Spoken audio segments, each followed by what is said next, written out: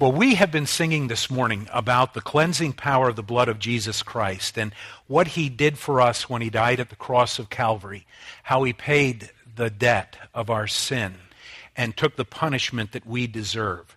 There has come a point, probably in the lives of most of you here today, I would love to say all of you, but I don't know.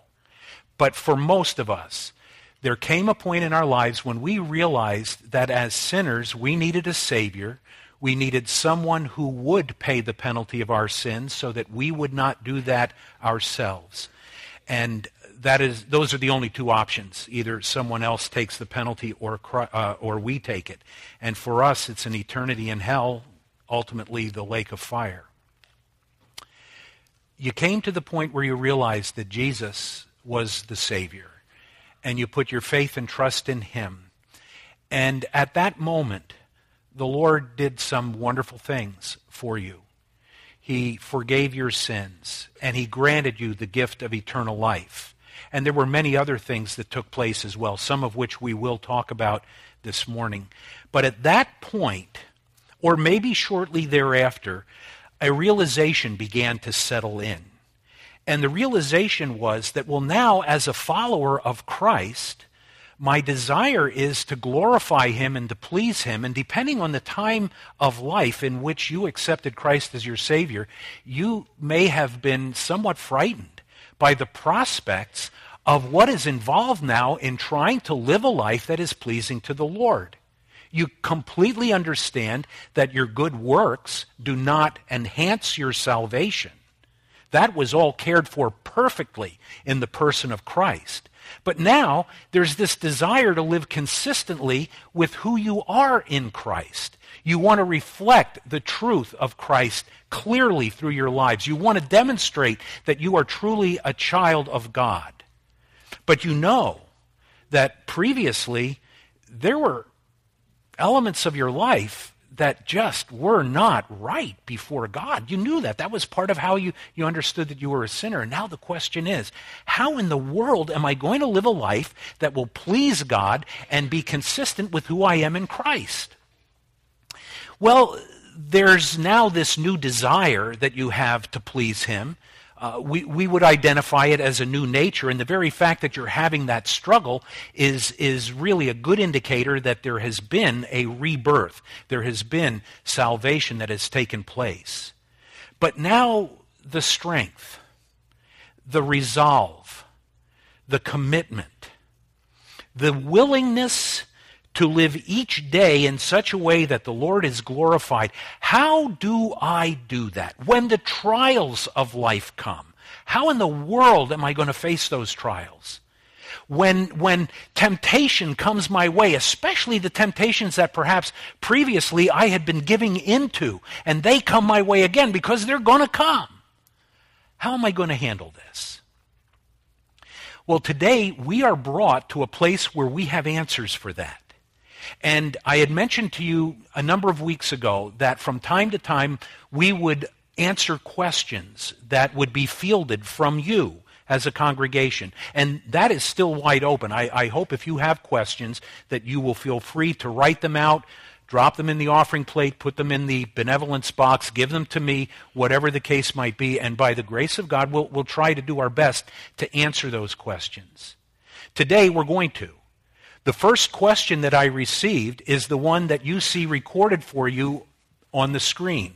And it was this: explain who the Holy Spirit is, what he does. And so what we're going to do today is to try to accomplish that. And let me back up. We're trying to deal with this in a way that is going to be right. You all know I'm still trying to learn how to do this. You know what? I'm not sure that I'm ever going to get past this.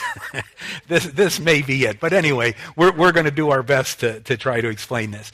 Who is the Holy Spirit and what does he do? If we were going to give a formal definition, and in your notes, I would hope that you would be writing things down today. You know, here's one of the struggles today.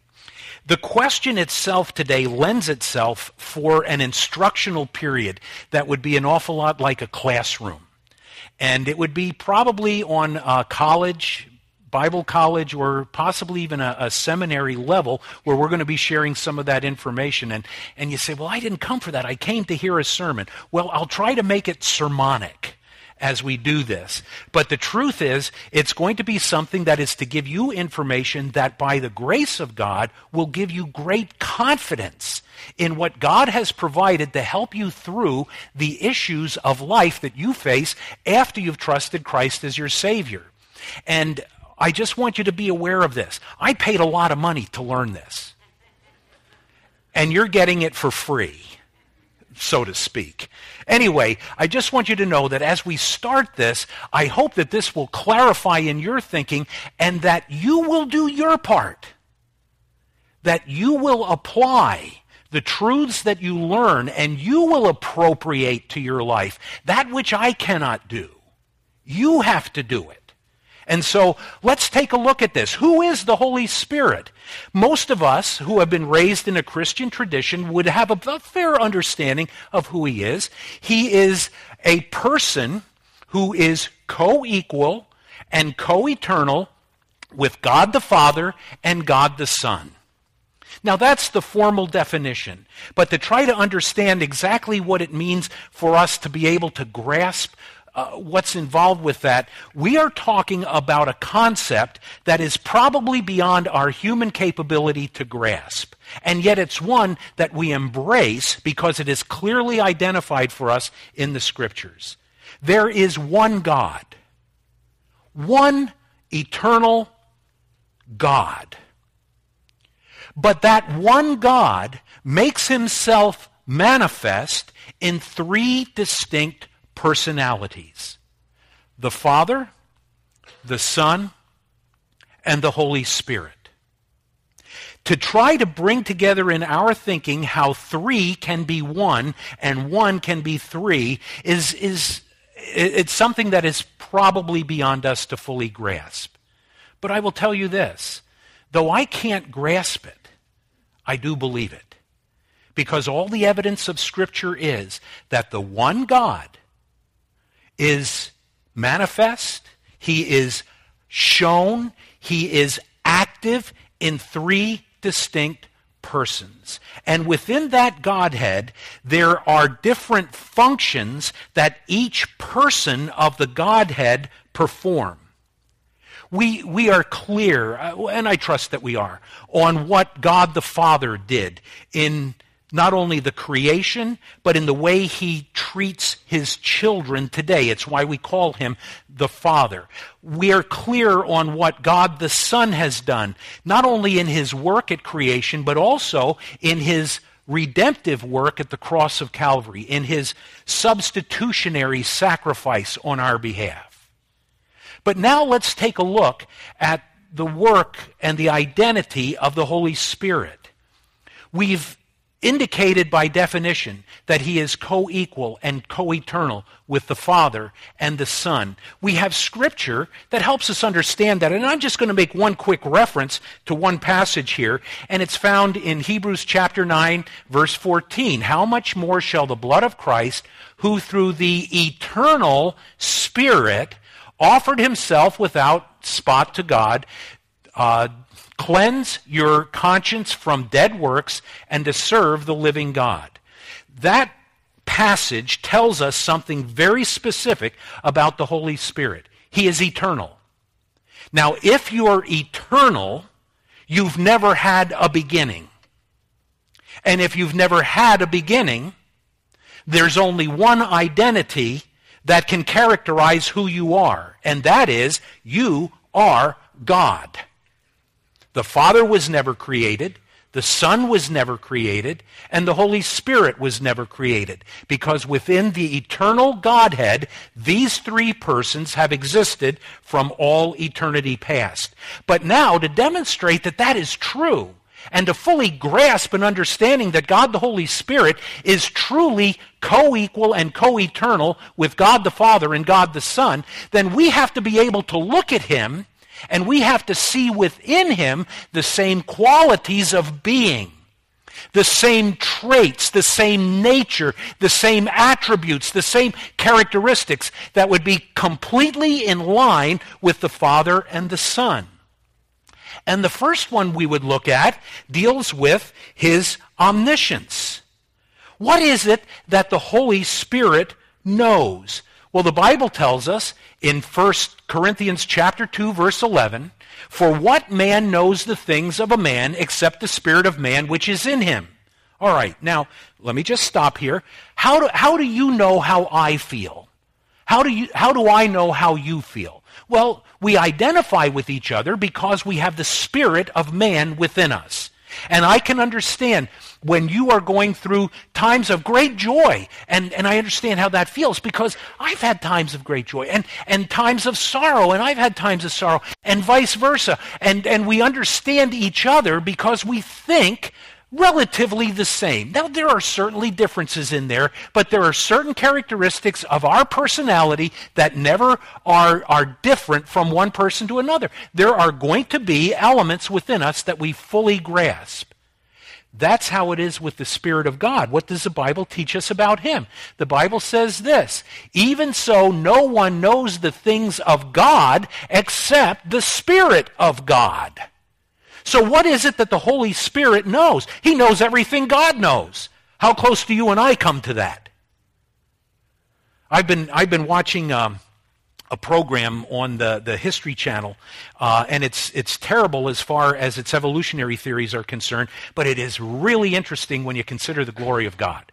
The heavens declare the glory of God, and they're talking about the universe and the incredible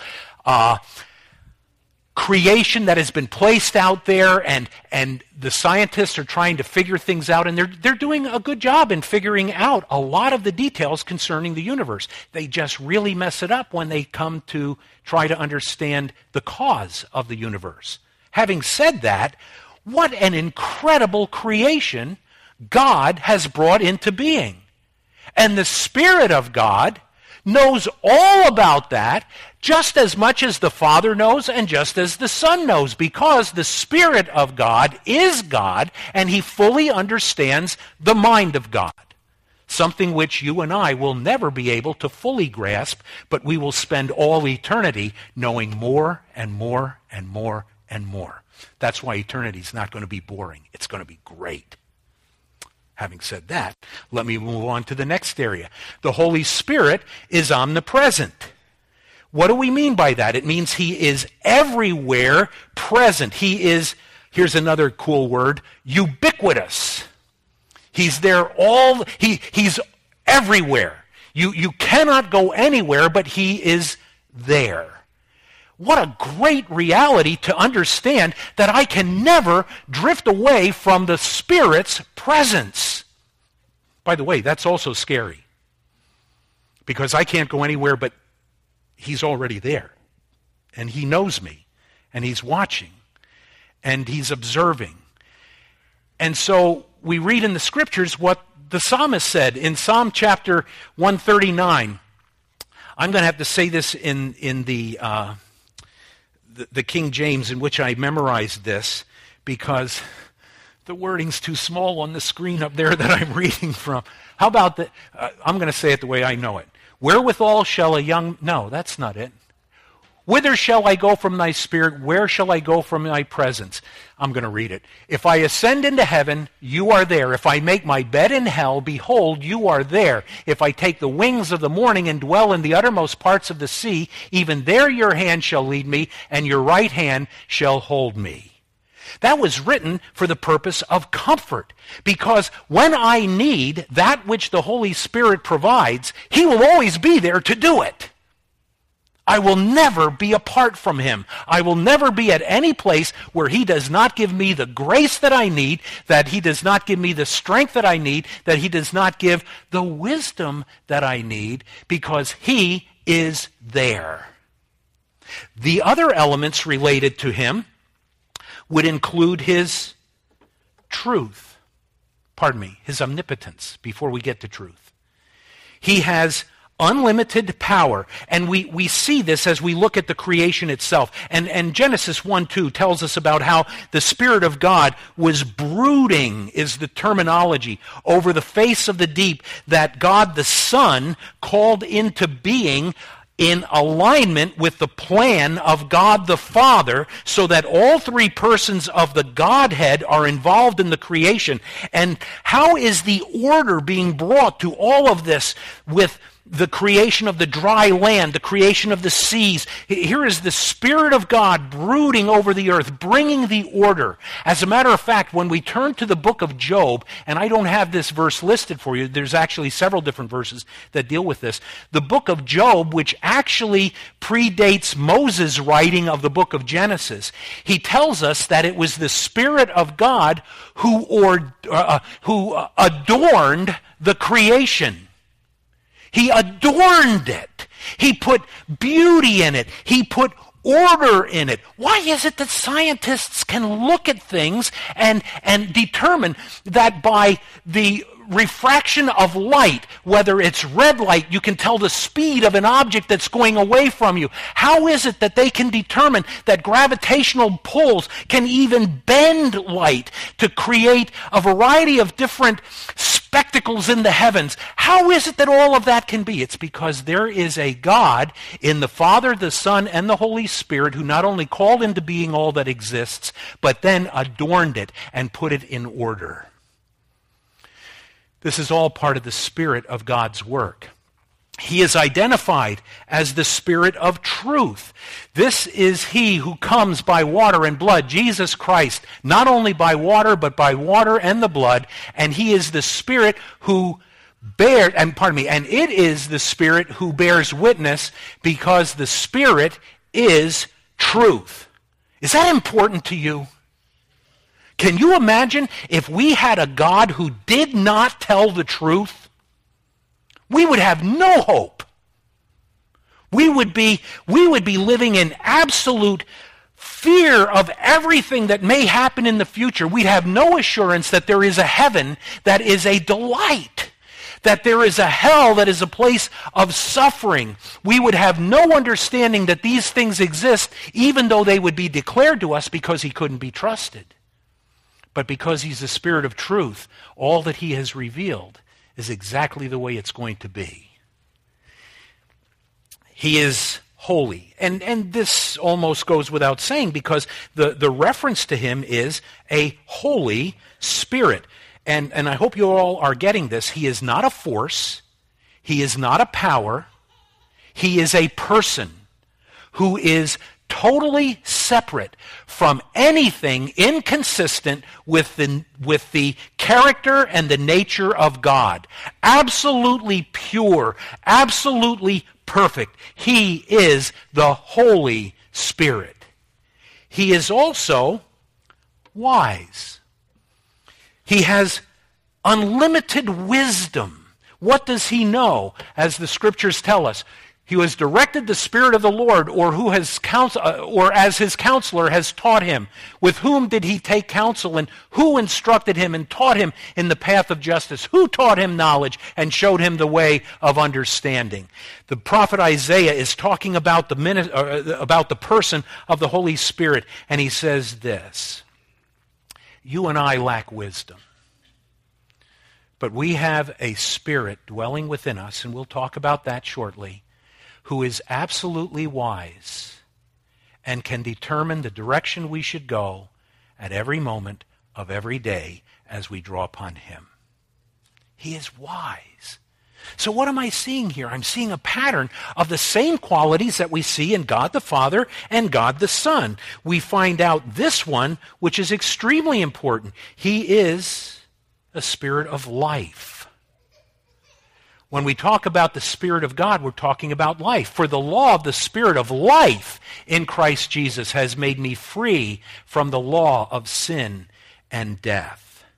And so, because of the work and the ministry of the Holy Spirit, the life that I can appropriate through faith in Jesus Christ becomes a reality within my being. He implants life in me, an eternal life, which is not only a duration, but it is a quality to be lived every day, the Spirit of life.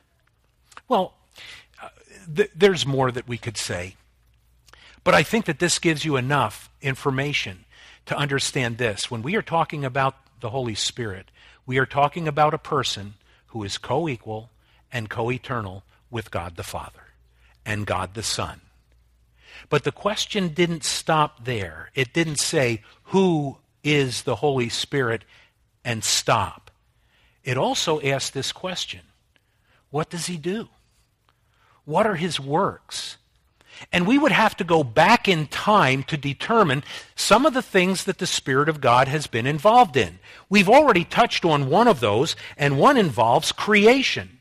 He was the one brooding over the earth at the time of creation. He's the one who adorned the heavens and all that exists. And he is the one whose hand moved in such a way as to bring the order and the complexity of the creation itself into an orderly being, so that the laws that have been established by God are laws that only he has the capability to break.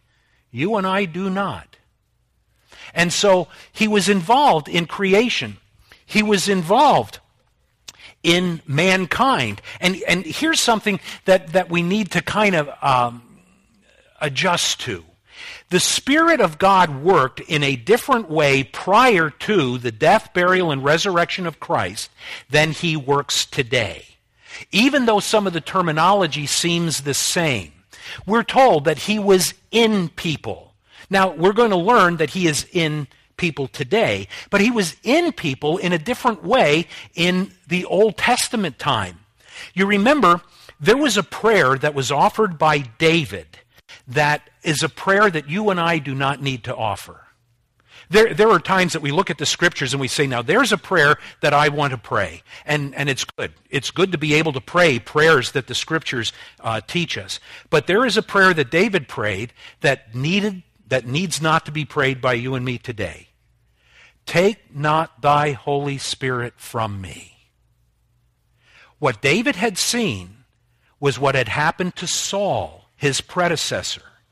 Saul had been enabled by the Spirit of God to be the king of Israel, but Saul hardened his heart to the things of God, and as a result rebelled against the directions that God had given, and the Bible tells us that the Spirit of God was taken away from him, and as a result of that, his functioning as the king failed. Not only did it fail for him physically, but it failed spiritually before God. David knew that had happened. Now, when David offered that prayer, take not your Holy Spirit from me, that was after his sin with Bathsheba.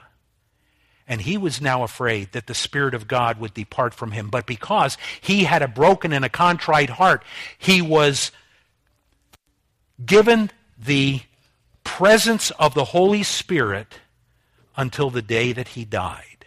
That was not the common experience of all men. In some cases, he came upon individuals, and there were times when there were special projects that were to be done, such as the building of the temple, and God would come upon individuals and give them capabilities to perform their tasks that were above and beyond the normal human capabilities. He filled some people. There were times in which he took control of their lives and manifested his purpose through their lives because he was in control. And then we're told this, that he restrained people. If it hadn't been for the restraining of the Holy Spirit in the early years of creation, man would have just gone completely to the evil inclinations of his heart. And eventually, the Spirit of God began to withdraw his process of restraint, and the whole creation had to be destroyed except for Noah and for his family. And so those were things that he did in Old Testament times, but he also was involved for us today. He was involved in bringing revelation.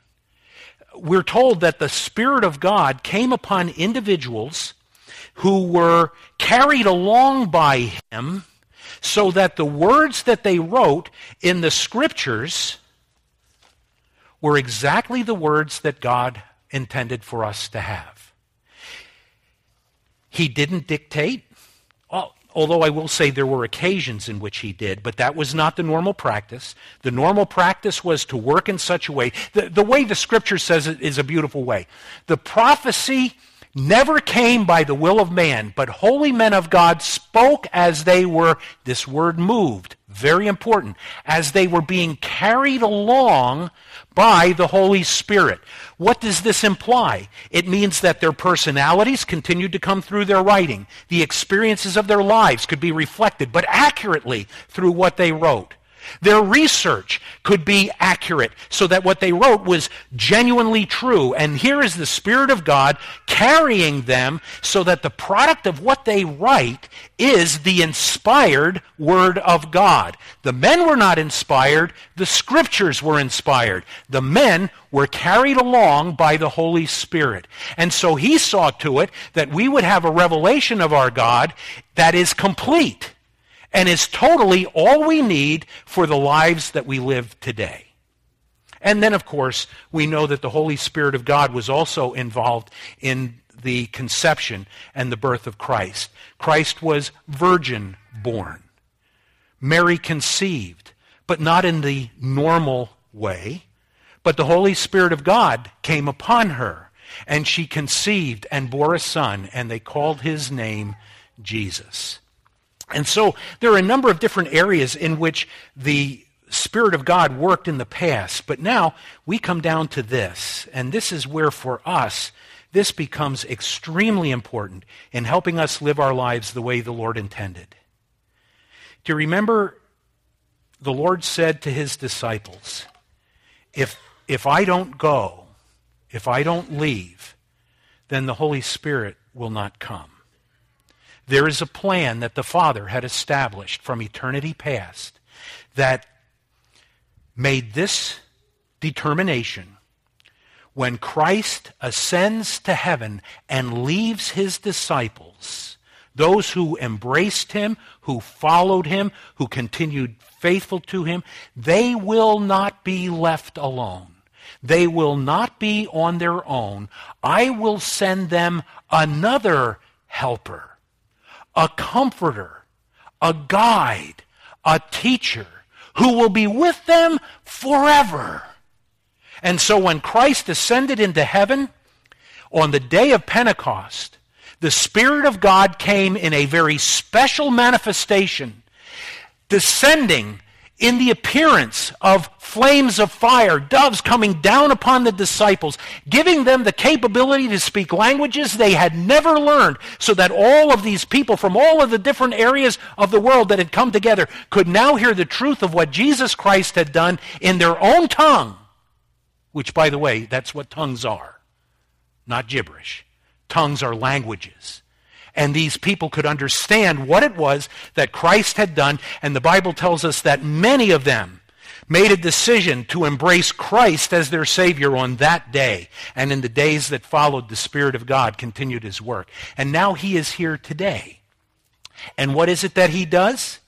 It is the Spirit of God who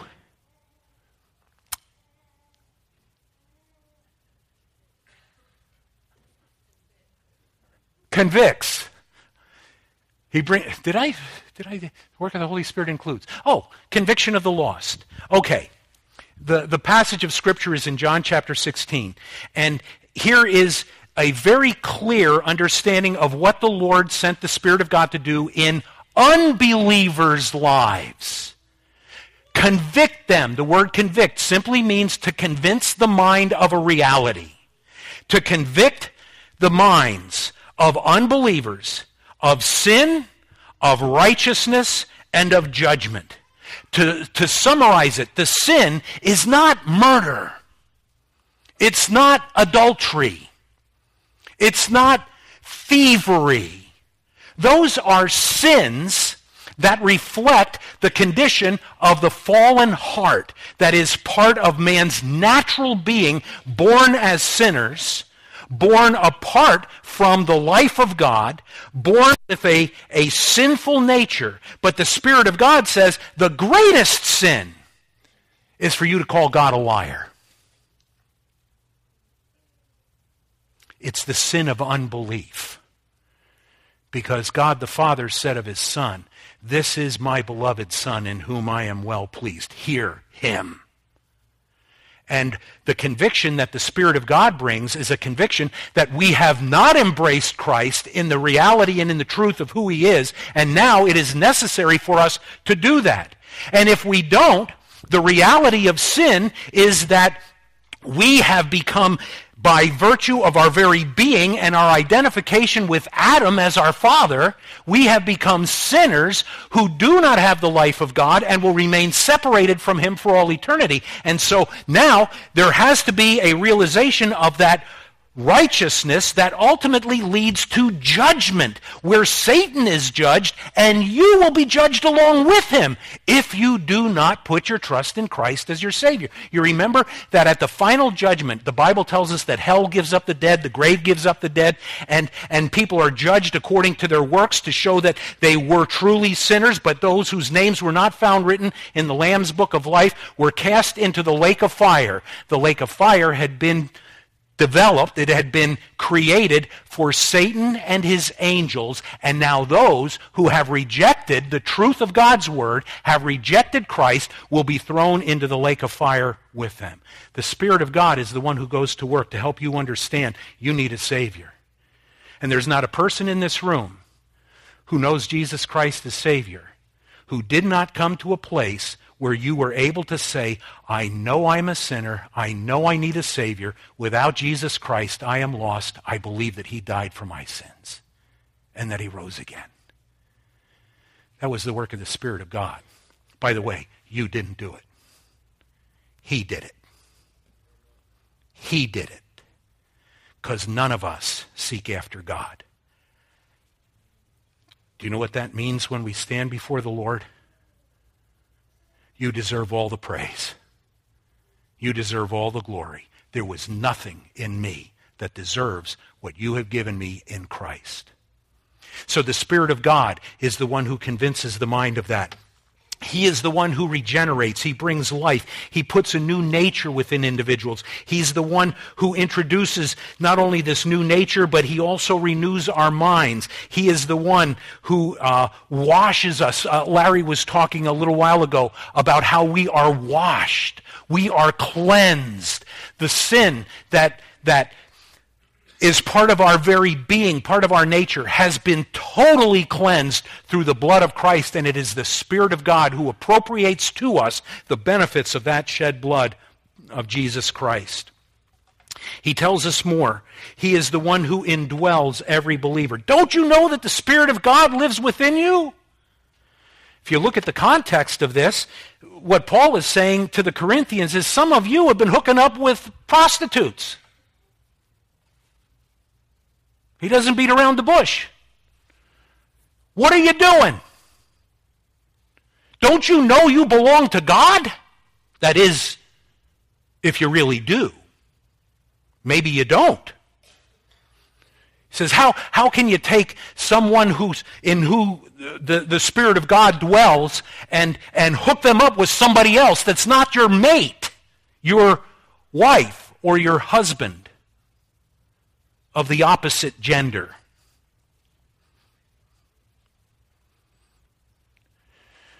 He says, don't you know that the Spirit of God lives right inside of you?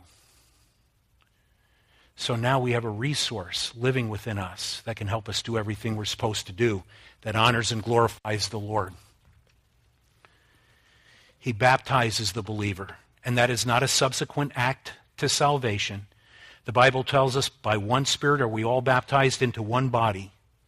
That means that at the moment you trusted Christ as your Savior, the Spirit of God placed you in Christ. What does that mean to you and me? It means it's the only way we're going to get into heaven.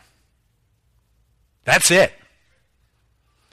If you don't stand before the judgment clothed completely, immersed into the body of Christ, not by baptism of water, but baptism of the Holy Spirit, which is an event that takes place at the moment you trust Christ, and that is why it is inclusive. By one Spirit are we all all believers, baptized, placed into the body of Christ, so that in Christ we are accepted by the Father, completely accepted in the beloved. And if you're not in Christ, you will never be accepted by the Father. You and I are not good enough to stand before the Father, but when we come clothed in Christ, come on home. He baptizes. He can fill the believer, which is the process of taking complete control of an individual's life, so that the words we speak are words that reflect the kindness and the love and the graciousness of our God. That the places we go are the places that our Savior would go. That the things that we do are things that are consistent with the standing that we have in Christ. And He is the one who controls those elements. Walk by means of the Spirit, and you will not fulfill the lust of the flesh. And we can be filled. He teaches us. You know what? Truth of the matter is, I can't teach you a thing. I can't teach you anything. That's kind of a humbling thing for a person that teaches and preaches. All I can do is present information. But if it's ever going to make it to here, if it's ever going to become part of who you are, the Spirit of God has to be the one who teaches you. He's it. I can't do it. I can throw out information. You know, just spread it out like seeds. Here you go. Here you go. Here you go. Now the question is, does the Spirit of God take it and apply it to your heart? That depends on whether or not you are teachable. There's some people say, I don't get anything out of the sermons. Thankfully, none of those people are here anymore. No, I'm kidding. There are probably some of you who walk out of here today and say, I didn't get anything out of it. Then you know what? That's not my failure. That's your failure. To be in tune with the Spirit of God, because this is His Word. Just thought I'd throw that out to you. He's the one that teaches. He will guide. If you lack wisdom, ask of the Lord, and He will give you liberally, and He will guide your path. Trust in the Lord with all your heart. Lean not on your own understanding. In all your ways acknowledge Him, and He shall direct your path. He'll guide. And then He assures. Some people say, well, how do you know if you're saved? The Bible tells us very clearly that the Spirit Himself bears witness with our spirit, that we are the children of God. And if in your heart there is not that settled assurance, there is not that testimony of the Spirit of God that's saying, yes, you belong to us, us, the Father, the Son, and the Holy Spirit. You're in Christ. If that's not there, then probably you need to check yourself out. I think there are times we just assume people are saved, and maybe they're not. People sitting in this auditorium, and maybe you're not. I do believe that there are times that there can be crises that come into a life where a person says, well, I really have trusted Christ the best I know how, but I just don't feel like it. Then you take God at His word. He that has the Son has life. Does God lie? No. So if you have the Son, you have life. But for the most part, the testimony of the Spirit will be there. And then finally, the Spirit of God prays for us. And this to me is one of the great things that the Spirit of God does for us. When I pray, my prayers may not be the will of God. I am very selfish. There are things I would really like for the Lord to do in my life. I'd like for Him to give me the body of a 22-year-old. And He doesn't do that. And what? It still works. You got to work for it? The beach is that way. Listen, there are things that I would ask for selfishly, and generally it falls into the realm of the material things and health and things like that. Listen, God never promised those things to us in this life. He did promise that we will all be cured of all of our diseases, but maybe not here. It may be there, but I'm going to be cured. And one day I'm going to have this great body that doesn't break down. And some of you are too. Hopefully all of you will. And we'll be able to enjoy the benefits and the blessings of heaven with complete vigor and with strength, and we won't have the limitations that we have. There'll be no death, there'll be no crying, there'll be no disease. Why? Because these are the things that the Lord has planned for us, and right now I want them now. And so when I pray, the Spirit says, Father, Brian's prayers are really out of line here. And so let me twist this prayer to your will, because everything the Spirit of God places before the Father is the will of the Father, so that now the will of the Father can come back to me as I yield myself and say, in the middle of my prayers, I say, nevertheless, not my will, but yours be done. And then it's the best. Now, I've told you all of that, and I was really trying to do this to save time because of our gathering around the Lord's table, but I do need to tell you one more thing about the Spirit of God, and this should help clarify a number of things in our thinking. The Spirit of God does not draw attention to himself. His purpose is to glorify Christ. He directs people to Christ. He declares the truth of Christ. He glorifies Christ. That's why today, one of the problems that I have with those who place so much emphasis on the work of the Holy Spirit being something that would be outward is that it fails to do exactly what the Bible tells us the Spirit of God came to do, which is to glorify Christ.